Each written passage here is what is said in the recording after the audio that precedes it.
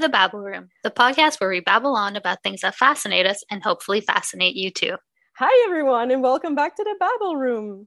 My name is Amelie, and I'm joined by Megan. Hi, everyone.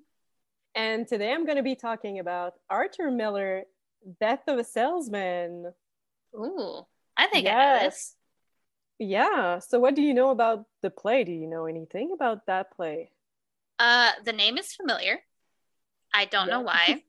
I feel like this is something I had to read in high school. Don't really remember. I think Arthur Miller used to be married to Marilyn Monroe. That would be the one fact I know. He sure was. There you go. One of her many husbands. Other than that, I feel like it's one of those like one of those iconic American plays that you kind of know about, but you don't. So. It is. It's a classic. It's a classic American play, if I might say. There you go. So to reiterate, I know absolutely nothing about this. That's okay. This is why we are here on this podcast, to learn stuff from each other as usual, and to maybe teach you guys stuff as well. Maybe. I know I'm going to be learning today. Yeah. All right. So let's start off with a brief introduction of Miller's life. Well, I say brief. I'll try to make it quick, but there's a lot of going on in his life. Arthur Asher Miller was born on October 17, 1915 in Harlem in New York City. In 1915. He must have had an interesting childhood. Probably. Published an account of his early years under the title, A Boy Grew in Brooklyn. So he's the second of three children of, excuse my pronunciation, Augusta Barnett and Isidore Miller. I think it's pronounced that way. If not, somebody will tell us. Oh, okay. I was waiting for you to maybe correct me on that one, but so it's Augustus and Isadora? Augusta. Yeah. Augusta and Isidore, I think. Isidore. Okay. Not Isidore. Isidore. Isidore, you adore. I'm adore. I'm so sorry. Oh my God. Okay. So Miller was Jewish, Polish Jewish descent. His father was born in, excuse my pronunciation again, Radomysl Wielki in Galicia. You're saying that as though I could help you with the pronunciation. I have no idea. I know. I'm so sorry. Anyway, it's a part of like Austria and Hungary, which is now Poland. Okay. Still don't know how to pronounce it, but now I know where it is. Okay. And his mother was a native of New York, whose parents also arrived from that town. So she is from New York. So she's a first generation, and he's like fresh off the boat. Yeah. Okay. So his dad owned a women clothing manufacturing business. And he was employing about like 400 people. Oh, wow. Yeah. So he became very wealthy and respected in the community. However, in the Wall Street crash of 1929, I knew that was coming. Oh, that's not good. Their family lost almost everything, so they moved to Gravesend in Brooklyn. Okay. When he was a teenager, Miller delivered bread every morning before school to help his family financially, because they were really poor. And after graduating in 1932. So he was born in 1915, but he graduated in 1932? Oh, yeah, that makes sense. He was 18. Yeah. I can't do math. Okay. I was just like, I feel like that's old. No, it's fine. No, that's fine. He was 17. I can't even do math when I'm trying to do math. You know what? It's okay. It's not a math Actually, podcast. We're recording this a Friday night, so we're both tired, guys. But like, we're going to go through this. I swear. I'm so sorry. Things are just going downhill from here. Yeah, I know. Okay, so well, as I said, after graduating in 1932, he worked several jobs to pay for his college tuition at the University of Michigan. So after graduation from university in 1936, 36 or 32? No. Oh, 30. High school in 32. Okay, yes, girl, keep it together. High school 32 and university 36. That makes sense. So after graduating from university in 1936, Mm-hmm. He began to work as a psychiatric aide and also as a copywriter before accepting faculty posts at New York University and University of New Hampshire. Those are very, very different jobs to have. Well, I think he was exploring, as we all do at that age. Aren't we all? Fair. So on May 1st, 1935, that's a year before graduating. Thank you for helping me with my math. I appreciate it. You are very welcome. Miller joined the League of American Writers. So he wasn't it was involved into the league from 1935 to 1943. Just as an FYI. Yeah. As a history major and as a history person, I can guarantee you that I will not remember these dates. That's fine. I try. I have a very shitty memory. I mean, I have it with me in front of me, so that's why I can say it and stuff, but who remember dates? I mean, I remember the big ones. I remember the crash in 29, but yeah, that one, but I couldn't remember when he graduated high school, so. Okay. Well, dates are not my thing. At the University of Michigan, he majored in journalism. So is this before or after he graduated? Did he go to the University of New York? Or did he go to Michigan? To make it clear, he graduated from University of Michigan, but he accepted jobs at the New York University, and University of New Hampshire as well. Okay, so he grew up in Brooklyn, graduated high school in Brooklyn, but then went to the University of Michigan. Okay, yeah. Now it makes sense. Okay, so at the University of Michigan, he first majored in journalism and worked for the student newspaper, which was called, I don't know if it's still called the same thing, but it was called the Michigan Daily. I don't know. As well as a satirical magazine as well that was called Gargoyle Humor Magazine. Yep. It was during that time that he first wrote the very, very first play called No Villain. Can't say I know that one. He then switched his major to English, and he actually won an award for that play that he wrote. Oh, wow. Which is called the Avery Upwood Award. And, so I guess that he was really happy with that prize, and it led him to consider a career as a playwright. Well, that's exciting. Yeah. After all that award thing, he enrolled into a playwriting seminar taught by the influential Professor Kenneth Rowe. So he instructed him in his early forays into playwriting. And who is this Kenneth Rowe person? Just a random professor, or somebody that I should know about? I have no fucking clue. I didn't search into it. Okay, good to know. Mental note. I don't know. It's a playwright. It's a playwright. I don't know. This is your domain. So Rowe really emphasized how a play should be built in order to achieve its intended effect, or what Miller once called that's really it was really Miller owned to say the dynamics of play construction. Okay. See, I don't know what a play construction is, so you can tell me utter bullshit and I will believe you. So I'll be oh, okay, that makes sense. That's fine. Sure. Plays are weird. Sometimes they're really fucked up. So sure, I believe you. So yeah, the professor provided really realistic feedback about how a play should be written and everything. And it was really beneficial for Miller to learn from that mentor.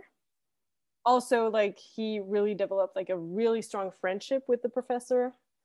So in 1940, Miller married Marilyn Monroe?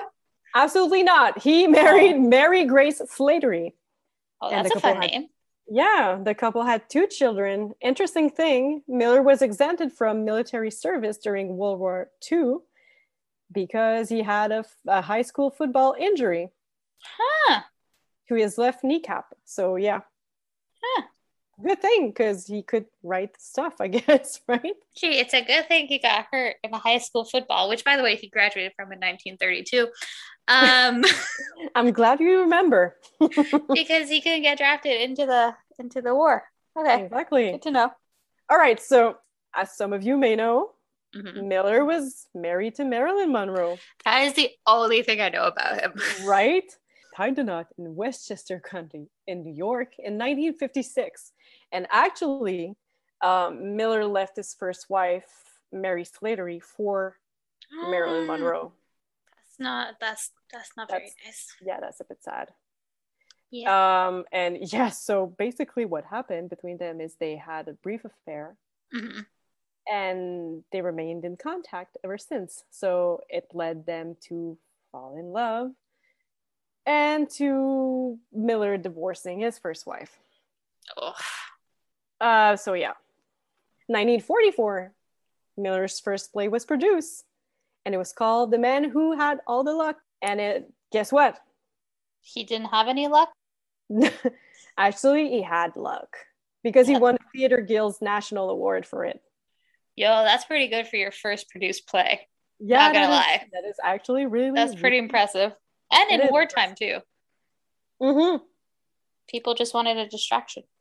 However, the play closed after 4 performances because it had disastrous reviews.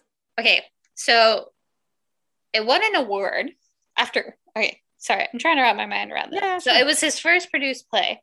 Yeah, and it won an award, but it only lasted 4 performances. So I'm assuming 4 days. Yeah, apparently. But how do you go from winning an award to having your play canceled in 4 days?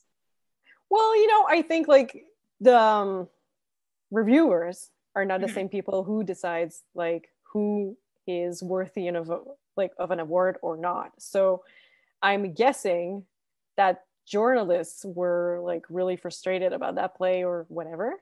I feel like it would be like the modern equivalent of going on Rotten Tomatoes and finding a movie that has a really shitty score, but then it being like a cult classic.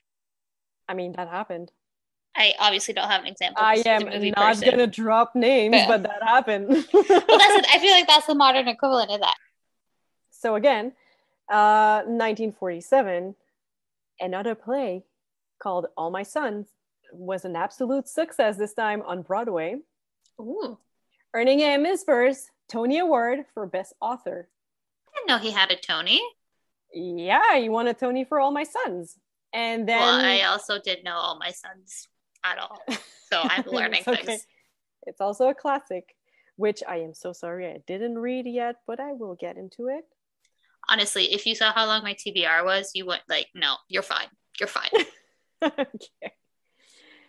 So yeah, winning that award for that play and everything on Broadway, producing on Broadway. And so winning the Tony Award for All My Sons, honestly, his reputation as a playwright was completely established by now. So 1948, Miller built a small studio in Roxbury, Connecticut. And in less than a day, he wrote Act 1 of Death of a Salesman. In less than a day. Yes. Ay. He was inspired. Within 6 weeks, he completed the rest of the play, which is actually really quick when you think about it. How long is the play? It is. It's actually quick to read, but like it's not. I don't know. No, but like how performed? Do you know how long it would be? Oh, probably like at least an hour and a half to 2 hours. Because I was like, is it like a 3-hour play? Is it like an opera that lasts 4 hours? Like... No. I'm actually more leaning towards like 2 hours. Okay. If any of you guys know exactly how long is that play, let us know. Comments or suggestion or please like and subscribe. Yeah, no hate, just love. But like if you have, but like somebody's gonna know. Somebody's gonna tell like us. A connoisseur or something. Okay. Like I said, so he completed the play really, really quick, and it's one of the classic of world theater. That play was translated in many languages. Don't ask me how much, because I read it, but I don't remember. But it's known worldwide. So, and the play. I'm excited to know what this play is about because I remember that I Yes. know about it, but I don't know what it's about. So Death of a Salesman premiered on Broadway on February 10, 1949 at the Morosco Theater. I have And a it was question. Yes. Sorry, I didn't mean to cut you off. No, that's okay. In my very limited theater knowledge, and please don't Mhm. come at me, but Broadway to me is musicals. Is this a musical or is it a play? No, it's a play. Okay. Okay. And It's not all musicals. no, I mean, you're 100% right. I just don't know enough there, about Broadway. there are a lot of theaters in New York. Yeah, I know, but like the In the quintessential Broadway area, Broadway. but like not and also 1940, okay, like I would look like a total idiot right now, Mhm. but I'm not sure like how the musical scene really was in 1949. I should get it. You know what? I will search it, guys. I will search come at into us. it. I will search it. Yeah, don't come at us, please. I will No, search it. because I mean, there was music halls, there was Radio City Music Hall, and there Yeah. was like Studio 54 and all that. To me, Broadway is like, I don't know, like The Lion King, Mamma Mia, Hamilton. Like to me, they're all musicals. So That's I very just wanted to contemporary. make sure. Yeah. Yes, I know. But yeah, like we said, don't come at us. We are not professionals, but I will Listen, I will like 100% look into it and give you more knowledge on it on my next episode. Okay, so as we know, the play was commercially successful and it was, I think the word you're looking for is critically acclaimed. yeah, this is the word I was looking for. Thank you, Megan. And guess what? What? It also won a Tony Award for Best Author. So he's got 2 Tonys now. Yeah, and he has an award. Wait. Okay. Wait for it. There is more. Okay. He also had the New York Drama Circle Critics Award for it. So he went from having a play shut down in 4 days because the critics were bad to getting an award from the critics. That's pretty good growth. Yeah, it is. And guess what? He What? won another Oh my God. award for it. Okay. Do you want to guess? Do you want to guess what award he won? You know that one. I know EGOT. Is it a Grammy, an Oscar, no. another Tony, or an Emmy? No. He won the Pulitzer Prize for drama. Oh my God, I do know that one. Yeah, that's what I said. I was like, you know it. Whoops. I was focused entertainment. So yeah, so it was the first play to win all 3 major awards. So that is very impressive. That's pretty cool. Yeah, and the play was performed 742 times. Oh my God. Yeah. Wow. Just a quick thing that I want to mention. I have a lot of information, so I'm trying to go like really quick about it, but that's really cool. It's that Miller exchanged several letters with Eugene O'Neill, who is considered one of the greatest playwrights in America. Do you know him? I have never heard of Eugene O'Neill. Does he write under a pen name? No, under Eugene O'Neill. Would I know any of his plays? Maybe 4 plays. I know that play, but not in that way. No, but like 4 plays by Eugene O'Neill, and that sounds so bad. To get back to it, he wrote Long Days. That's one of the really popular one. It's Long Days, Journeys, and Two Nights. Don't know it. Okay, The Iceman Cometh. Nope. Desire Under the Elms. Nope. Beyond the Horizon. Nope. Okay, well, anyway, they exchanged letters, and Miller really wanted O'Neill to be there for one of the representation of Death of a Salesman. And Eugene politely declined because he was, he declined because he explained that his Parkinson's disease made it really difficult to travel. So yeah. You made a sad story sadder. I know, but that's just like a small part of it. I'm sorry. Actually, I'm really sorry. It's gonna get even sadder, but the play itself, it's not funny, okay? It's a tragedy, but I'm not gonna give like every details about his life because there is so much to say, guys. But you can look up our show notes on the website, and I'm going to put links on as well. So if you want to research more into it, or go on the website and look it up. And if you do want to read any of his plays, we'll put links to where you can purchase them if they're available on the Gutenberg Project. We will also link that on our show notes on our website at thebabelroom.wix.com. Exactly. So Miller died on the evening of February 10th, 2005. So 2005, that's pretty recent. So like he was alive when we were kids. That's crazy to think about. Because when you think of somebody who's born in 1915, it's like it's such a long time ago. But he is in living memory. Yeah, exactly. Wow. And yeah, he was 89 and died of bladder cancer and heart failure. Aww. Yeah. Okay, so let's get to the play now. Well, I'm excited to get to the part where you remind me what I've forgotten about the play. Yeah, pretty much everything, right? I've forgotten pretty much everything. Death of a Salesman is a 2-act tragedy set in the 1940s in New York through a montage of memories, dreams, and arguments of the protagonist, Willie Loman, who is the Salesman. Okay, wait. What's his name? Willie Loman. William Loman. Okay, I thought you said wheelie, like as in a wheel, and I was like, that's an interesting name. No, like Willie as in William Loman. As in a nickname for William. Okay. Yeah. Got it. And he's a traveling salesman who is really disappointed with his life. Mm-hmm.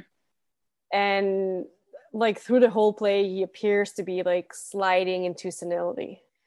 So the play contains a lot of themes, which is like the main one. Well, I mean, according to me, I think that like the more obvious one is the American dreams. You know, the like the if you work hard, be, like, you really can successful. do anything. Yeah, exactly. And like, oh, but like when I'm gonna have more money, I'm gonna be more happy, and when I'm gonna be more popular, I'm gonna be more happy because like everyone's gonna see me as this really like successful salesman and stuff. So quintessential Americana. Yeah. Also, the play contains the theme of the anatomy of truth and betrayal. It explores the psychological chaos of Willie Loman. So they have adapted the play to the cinema as well. They did a 1951 version of the play, actually. Any chance Marilyn Monroe's in it? No. No, she wasn't. Surprisingly. They were maybe not together anymore. Well, no, this was before didn't they get married in 1956? This is 1951. Then forget what I said. I don't remember dates. You said dates were important. I'm remembering my dates. Listen. So to go very quick on the characters, you have the protagonist, William Loman, who is called Willie Loman most of the time in the play, who is a traveling salesman. He is 63 years old, and he's very unstable, insecure, and full of self-doubt. And yeah, like I said before, he's very disappointed with his life, and something very interesting about him is like, the more you go through the play, the more he seems to degrade in age. So yeah, so like the way he talks, the way he expresses himself, he really sounds more and more like a child. Going further into play. So yeah. Is he Benjamin Buttoning? I don't know. It's just, I think it's mental senility, to be honest. Which is like quite young because he's like technically 63, but you know, it can start at, I don't know, any age. Yeah, probably. Also, his first name, Willie, reflects the childlike aspect of it as well, you know, because it's like Willie, but also like something that was mentioned when I was reading about it is like, will he? You know, that is so smart. Yeah, and his last name is Loman, which like when you separate it, like the two syllables. Yeah, thank you. Makes it Loman. Ouch. because he really thinks poorly of himself, is really disappointed with his life, and he's just like really like depressed, like I said, because he wants to live the American dream and everything. So Oh, yeah. And then you have his wife, Linda Lumen. Linda. Yeah, she's very loving and loyal, and she's supportive of him, like as much as she can be, but like Is he she is. like the stereotypical 1950s housewife? Yeah, kind of, yeah. Okay. Yeah. Hmm. And then they have three sons. That's a lot of boys. So they have Biff Loman. I love that. Biff. Biff. That's what Biff they Baff call him. Boom. Biff. And he's their eldest son. Hmm. He's he's this really like athletic teenager. Oh, he's like a jock. Yeah, Okay. exactly. Really stereotypical like teenager playing football Hmm. Well, and pretty stereotypical American family so far. right. Hmm. But yeah, so he has problems in school, as in he's not good with maths, Hmm. and he's failing basically his classes, and Hmm. so yeah, so he kind of like dropped out of summer school and everything, so like it's The the classic the situation. jock that is not academically inclined. Yeah, but like Willie is so proud of him just because like he looks great. Hmm. So I'm just gonna say that real quick, but like later on, Willie keeps comparing his sons to Adonises. He's just like, oh my god, they're built like Adonises, and like, oh my god, they look great, and So like they it's look much like, more on the physical than on the mental. yeah, but it's really like Greek related, like that Greek related thing to like, oh Hmm. yeah, like they look so like they're like godlike Hmm. looking, Yeah, and yeah, he's really like proud of that for some reason, because it's only like physical, it's only material, it's not.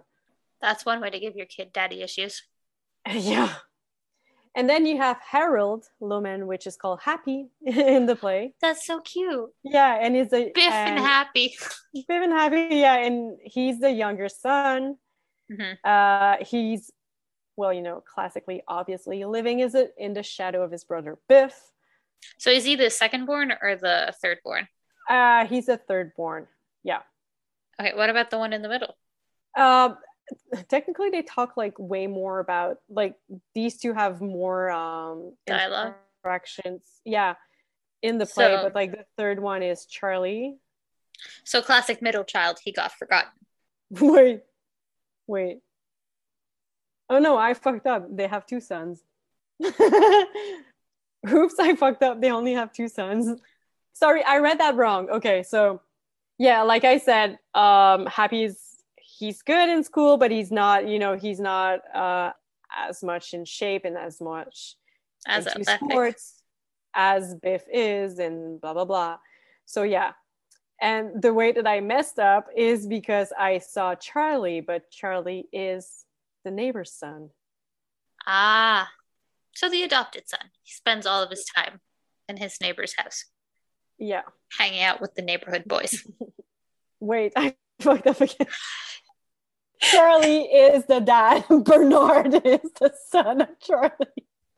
And so, like other characters you have in the play, you have Bernard and you have his son Charlie, and then you have Uncle Ben, who's like quite important because Uncle Ben is Willie's older brother, and he is the perfect image of a successful American. Because like when he was younger, he went into the jungle and explored the jungle. I'm so Struggle. Do sorry. you have something on your mind? Yeah, the Freudian jungle. slip? And he explored the jungle, and there's also like one of the quote when he says like, yeah, I entered the jungle when I was 17, and like I got out of it when I was 21, and like, yeah. This So seems like an Uncle Ben is interesting like, metaphor. yeah, he's all about adventure and like the dream life of like, okay, he's not living the routine at Hmm. all, he's just traveling and stuff. So yes. All right, so Miller really created his own version of a traditional tragedy by including aspect, like I said before, as into like comparing characters to Greek icons, like Willie, when he talk about his sons, like I said, that they are built like Adonises. Basically, the play talk about like Willie Loman, who was like a common salesman who was image driven, and appearance was everything to him. He noted like how, because he was a salesman, appearance was a leading factor in sales. So Willie felt his sons were destined to have a great success because they were like really good looking physically. Do we have a physical description of Willie? Like, does he describe himself as good looking as well, or is there no physical description? Not really. I think like he's pretty much average. So he's kind of designed to like represent the average American man, so anybody can see themselves as him. Exactly. Okay. Exactly. It's really interesting as well because like when you read into it, the neighbors perceive like they really perceive him as like average as well. He's like, oh, you know, he's like this. He's just a salesman. He's just like, oh, he's this regular like person and blah blah blah. So yeah. Oh, well, that can be. You can start a whole dialogue about self perspective versus outside perspective. So yeah, the equalization to higher beings tied into one of the traditional aspect of the tragedy. In typical Greek tragedies, the stories were more focused on royal beings being like Oedipus complex. As in like Miller really wanted to show that the common man and those with status were more equal than people usually thought. They had the same mental processes and emotions to similar situations.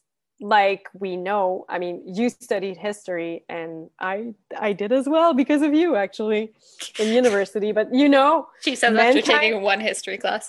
No, you know what? I took like more, I could have had a minor in history, but I didn't. The amount of drama classes I took with you is the same amount of history classes you took with me.